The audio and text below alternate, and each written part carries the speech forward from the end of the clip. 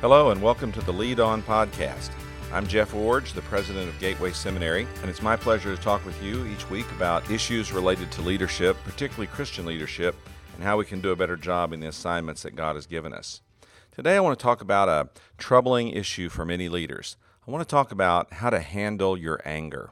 Anger can be a besetting, sinful problem for leaders. We operate under stress. We have challenging assignments. We sometimes work with difficult people. We are often, in many cases, undercompensated, which puts extra stress on family life and financial planning for retirement and children's college and all that kind of thing. And so because of all of these external circumstances, leaders can feel rising anger and can express that anger in ways that are often, or sometimes at least, destructive and often unhelpful. So today, I want to talk about how to handle your anger, particularly looking at it from a leadership perspective and in the context of how to handle your anger as a leader. Now, I want to do that by asking and answering some questions that will help us get to the root of the subject. The first question is, where does anger come from? A number of years ago, I came across a little book called Coping with Your Anger. It's out of print, it's a long time gone, but the book was helpful on a couple of different levels. First of all, it helped me understand the value of reading a wide range of literature. While this book was a Christian book, it certainly left me disappointed in some of the strategies that it outlined for handling anger and for dealing with anger. However, on the other hand, it gave me an insight, which has lasted me now for a couple of decades, on where anger comes from. The book was very helpful at that point, and that's sort of a side note I would offer in the podcast, and that is, when you read widely, don't expect to agree with everything you read in every book, and don't expect every part of every book to be equally helpful. Sometimes just one section of a book will provide a key insight that you need, and maybe other writers will write more effectively about other aspects of that problem. But don't be afraid to read widely and to take in ideas from a lot of different sources, and of course, evaluate them critically, but use them effectively. So I read this book, and it helped me answer the question, where does anger come from? And the answer is, anger comes from threat or perceived threat. Now, that was an explosive insight for me. Anger comes from threat or from perceived threat. Now, when you first think about it, you may think, well, I don't really feel all that threatened by a lot of things in my life, but I still seem to have a lot of anger. Well, bore down into the idea of threat just a bit, and I think you'll see where this insight is so helpful. First of all, anger comes from threat in at least three areas when we feel threats to our physical self, our social self, or our extended self. Now let me talk about what those mean. For example, you're driving down the freeway and a car swerves into your lane and you yell out a cuss word and you shake your fist or you make an obscene gesture. You react in anger to a person who swerved in front of you. Now, really, why did that make you angry? You don't know the person. The person likely didn't intend to do what they did. They certainly didn't single you out. So why the angry response? Well, it's because you perceive that car swerving into your lane as a threat to your physical self. It could wreck into you, cause you to be in an accident, cause you to be severely injured, cause you to lose work, lose family opportunities, lose travel time for vacation and other activities. It could severely cramp your lifestyle and your freedom of choice, etc. So the point is that swerving car threatened you in ways that you may not have really thought through, and yet in the moment, because you felt the threat, you reacted with anger. The same thing happens when you're walking down a street and a person approaches you. Maybe they look sketchy for some reason to you, whatever that means in your context. And as they veer toward you, you find your heart racing a little bit, your respiration going up. You find yourself sort of edging away from where they're walking. Why are you doing all those things? Because you feel in that moment a sense of threat to your physical self. You think they might be able to harm you. So we feel threatened we feel threats to our physical selves, and we react with anger. But as we get more toward the leadership aspect of this, the second way we're threatened is we're threatened by threats to our social self. Now, what does this mean? Well, here's several examples. First, let's say your spouse disrespects you or devalues you for what you do. Let's say, for example, that you're at work and you're publicly embarrassed by your boss. Now, these threats from your spouse or your boss, they haven't come after you physically. They haven't done anything to actually harm you in terms of your well-being, your physical well-being. But what have they done? Well, they've threatened your social self. They've threatened your relational self. They've threatened the relationships that matter to you. Your spouse disrespecting or devaluing you for what you do, your boss singling you out in public or embarrassing you in public, diminishing you in front of your coworkers. These kinds of things attack who we are and who we extend ourselves to be in the relationships that are significant around us. Now, one way this happens in leadership, for example, is let's say that you have a trusted employee and that employee comes in and resigns to leave for another opportunity at a different company or different organization or even different church. You may have that happen to you and think, well, that's good for the employee, but then why am I feeling angry about it? Well, you're angry because that threatens you and who you are and the relationships that you've established. You may be angry that your church didn't have enough money to pay a more reasonable salary to retain such a quality employee, or you may be angry that the employee had desires or dreams or interests to fulfill their career or further their career that you couldn't solve in your present context. And so you get angry because these relational aspects of your leadership are threatened. And when a person leaves your organization for another organization on those kinds of terms, that's where anger can come from. And then another kind of threat comes to what we call our extended self. There are lots of examples of this, but one of my favorites is what happens when parents get angry at their children's sporting events. Now, I coached many youth sports teams, and as many of you know, I umpired amateur baseball for 25 years, and so I've seen all kinds of situations like this, but quite frankly, they're rare. Most people are pretty good in supporting their children in sports, but you do run across those parents who get caught up in the extension of themselves and their children as they participate in athletics. And so when the child fails, the parent gets angry. When the umpire makes a questionable call, the parent gets angry. When the coach doesn't handle their child just like they think it should have been done, they get angry. And so why are they angry? Because their extended self, this child they've produced, they care about, they love, and that they project themselves into, has been in some way in their mind wronged, and so they get angry. Now, this relates in leadership because when you find your organization being attacked or your church being attacked, you feel anger rising up inside you. For example, when someone blogs against the seminary or attacks us on social media, or someone says something about one of our faculty members that's just simply not true, or accuses us of taking a position that we've really not taken. When any of these things happen, I find myself getting angry about them. Why?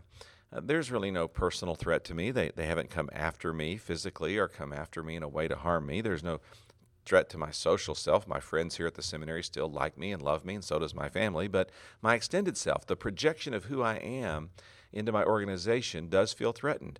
You know, when you're the pastor or the president, the youth minister, the choir leader, when you're the person who's in charge of something and that something is threatened, you feel threatened because you've extended yourself into that organizational expression of ministry, and you find yourself identifying with it, personifying with it. And so when it's attacked in some way, you feel attacked.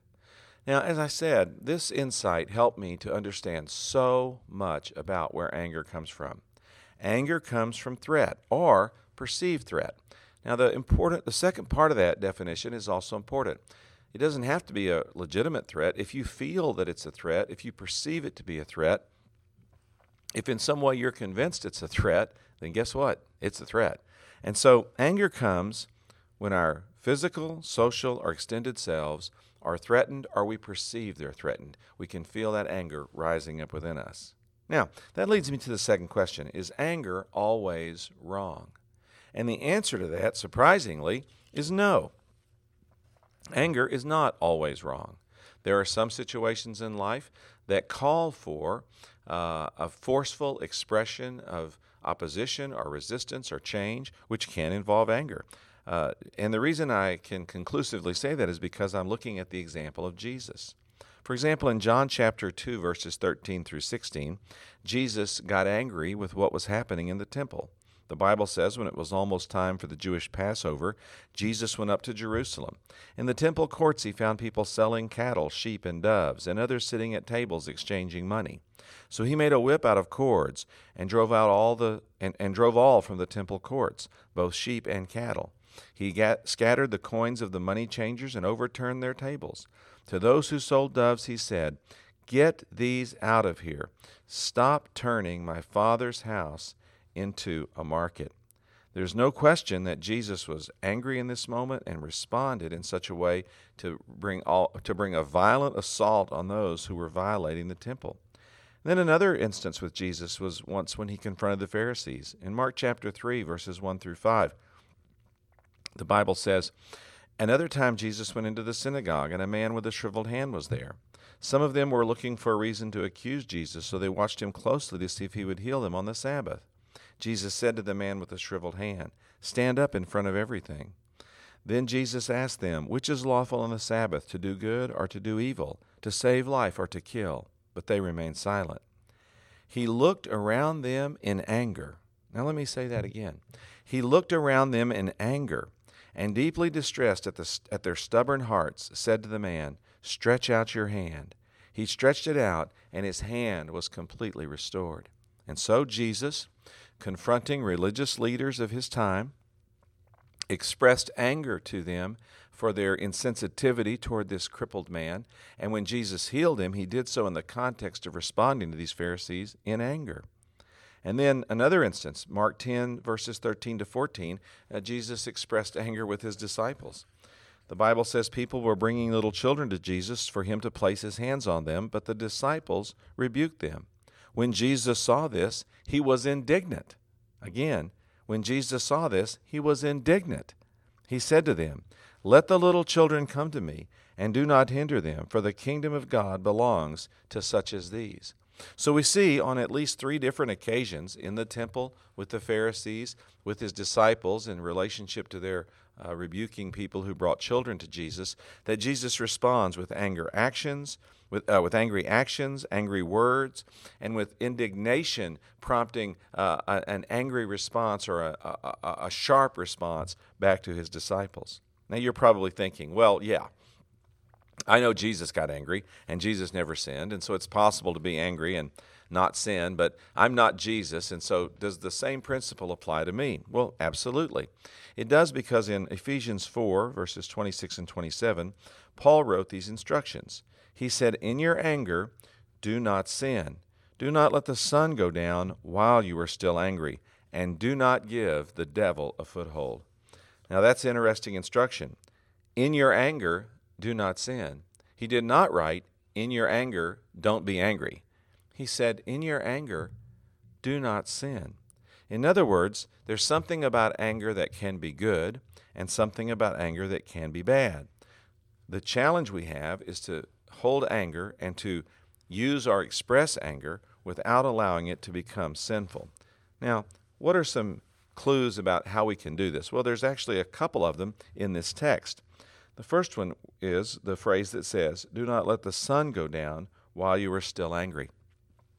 I think that is an analogy or a metaphor that's communicating to us, don't hold on to anger. In other words, when you feel a flash of anger, that's normal. It's acceptable. In fact, it may even be a positive motivation to move you toward healthy action. But anger becomes sinful not when it's first felt, but when it's held on to, when it's nurtured, when it's facilitated, when it's strengthened, when it's encouraged. It's like taking a small fire and continuing to feed it fuel until it grows into a conflagration that can take down a forest. Jesus said, don't hold on to your anger. I know that there are moments, for example, in my seminary leadership when I do feel flashes of anger. I become angry with an employee or angry with a faculty member, angry with a critic. I become angry about something that's been wasted in terms of our finances or misspent on something that really didn't need to be done or profit us in any particular way. I feel anger sort of rising up within me, and in that moment I have a choice to make. Do I hold on to that anger?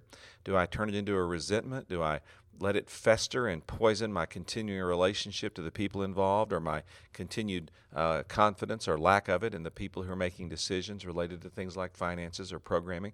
Do I hold on to my anger and nurture it in a destructive way, or do I acknowledge that I'm angry, take a giant step back, make a choice to respond motivated by my anger in a more healthy way, and then to release it?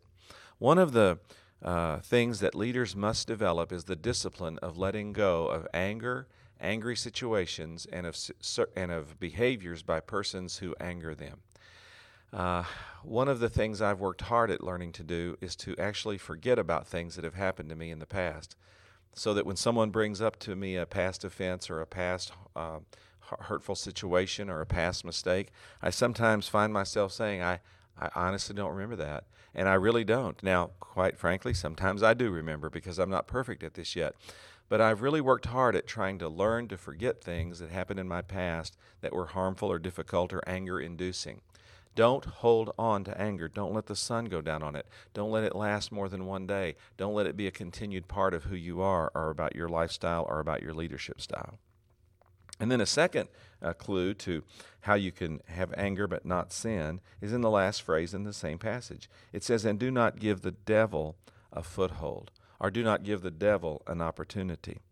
I think this means don't let your anger cause you to do something destructive that has long-term consequences that give the devil an opportunity for continued destruction in your relationship or in your organization. Sometimes when I feel angry, I want to lash out. I want to send a really hot email, or I want to post something on Twitter or put something on my blog. I might even want to address something here in the podcast.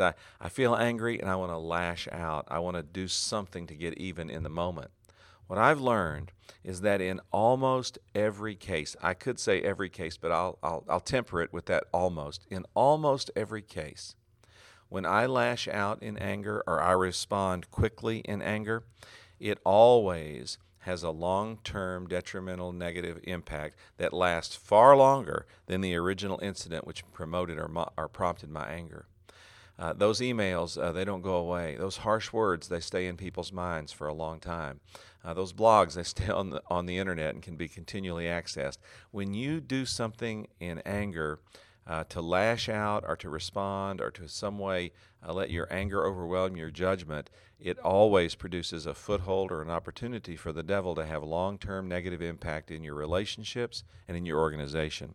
So the challenge is to feel anger, no question about that, but then to feel it in such a way that you don't sin. And you can do that by releasing anger, not holding on to it. Don't nurture it, don't feed it, don't let it fester. Move on from it. And second, by not responding or reacting to anger quickly or to anger-inducing situations quickly, and in doing so, make the problem even worse. Learn to take a step back from your anger. Release it, moderate it, let it motivate you, but only let it do so to healthy responses, to healthy proactive answers or healthy proactive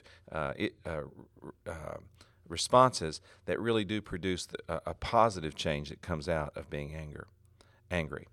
So, where does anger come from? It comes from threat or perceived threat. And is anger always wrong? No, it's not. It can be a force that rises up within us in the context of a threat or a perceived threat that motivates us to healthy action, just like Jesus. But in order for that to happen, we have to be careful that we don't hold on to anger and that we don't give anger a foothold by making bad decisions based on angry responses that create an opportunity for even more destruction to come as a result of our anger. Well, here's another question. Can anger be controlled? The answer is yes, but the Proverbs says it's as hard as capturing a city. Proverbs 16:32 says, "Better a patient person than a warrior.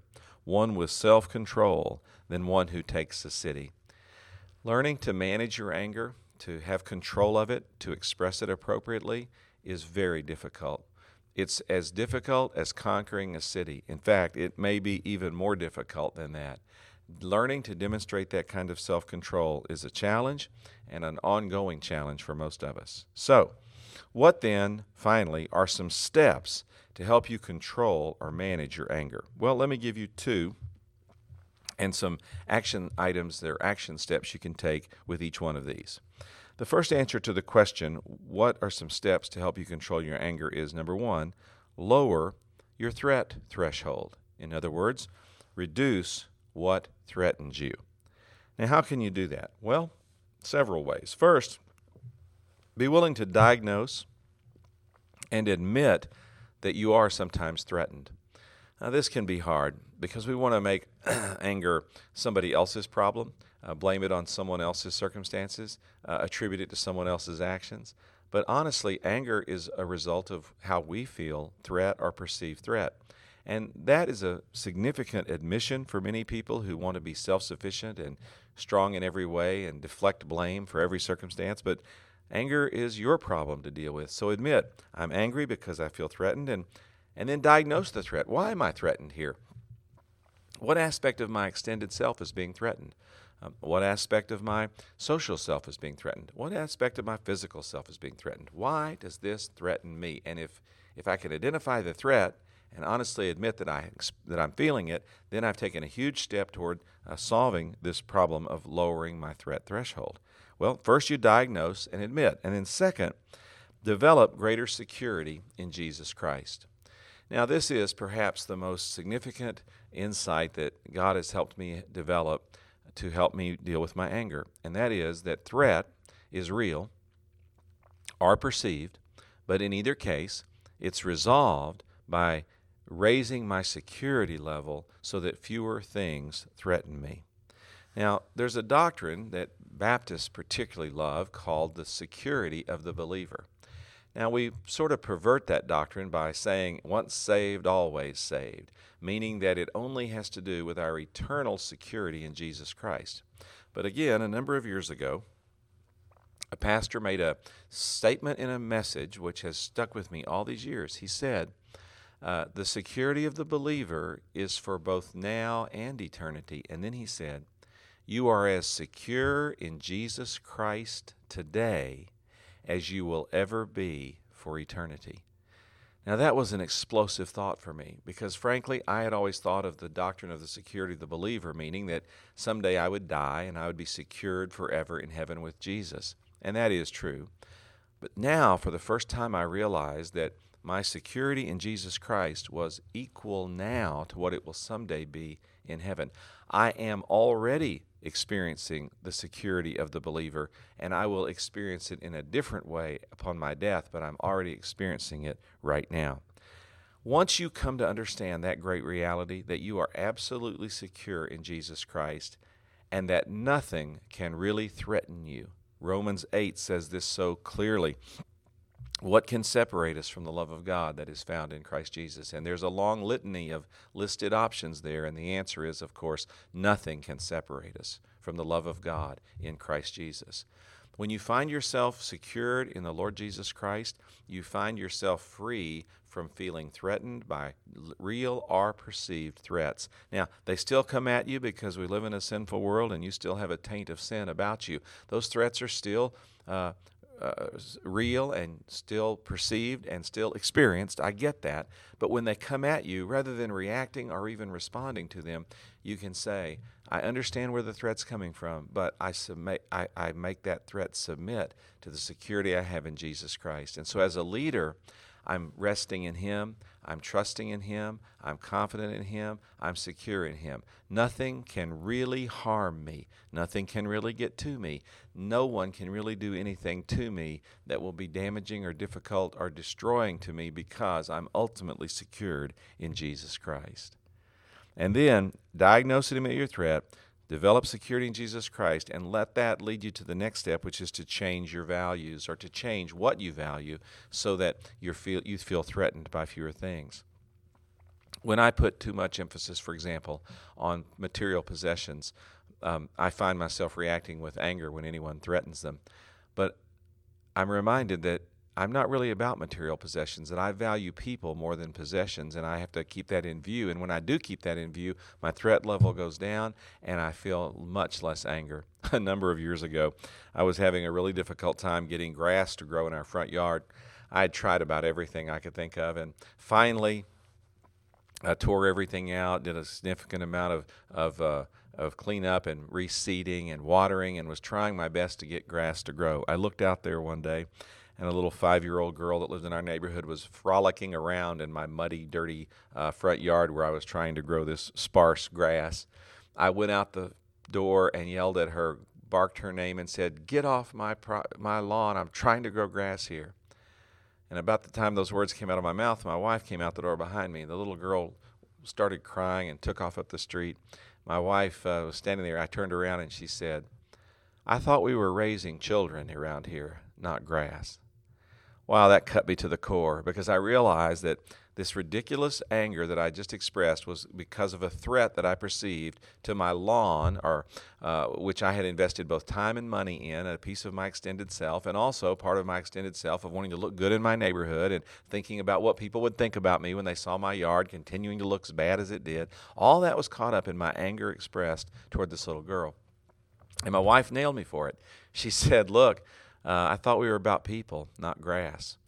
I had to go up the street and apologize that day, because I realized that I let my anger get the best of me because my values were skewed. I let something be threatening that had no business threatening me if I just kept my values in focus. So lower your threat threshold. Do that by diagnosing and admitting when you feel threatened, developing greater security in Jesus Christ, and letting your relationship with Jesus Christ and the values he teaches redefine what you value, and so you feel less threatened, because what you value now is really more what he values. And then the second step to keeping anger from controlling you in a negative sense is let your anger motivate you to effective action on real problems. As your anger reveals your insecurities and your misplaced priorities and your skewed values, it can be something that we think of only in the negative. But also, when you do feel anger, sometimes that's motivating you to take real action. Sometimes you are really being threatened. Your organization's being threatened. Your family's being threatened. Sometimes your extended self or your social self are being threatened in ways that really are harmful to you or to the leadership role that you've been given. And in those times, you have to respond. And you have to let your anger motivate you to respond. But you have to do it in a way that's positive and healthy and makes a real difference in the problem you're trying to resolve, not just allows you to blow up or vent your anger on other people or situations. And so, let your anger motivate you to effective action, to doing something that is proactively significant and that really matters to getting a problem solved. That means here, for example, at the seminary, that when a problem comes up, rather than just venting in a meeting or yelling at people or exploding in anger, I have to say something like this: all right, let's work the problem. Now, we're all upset about this, but let's channel that, let's focus that, let's work the problem. And we start coming up with solutions and proactive ideas and things we can do to really address what needs to be dealt with, rather than just venting or exploding in the moment. We might feel better if we did that, but it would only last a few seconds, because the damage we would do would only make more problems for us in the future. Well, leaders struggle with anger. That's not news. We can deal with it more effectively when we learn to answer these simple questions in the ways I've described today. And I hope that this podcast will help you as you grapple with your anger, understand how to manage it and deal with it. These principles I've talked about today apply relationally, they apply corporately, they apply in your personal life, and they certainly apply in your leadership work. So thank you for listening today. God bless you, and manage your anger more effectively by putting these principles into practice.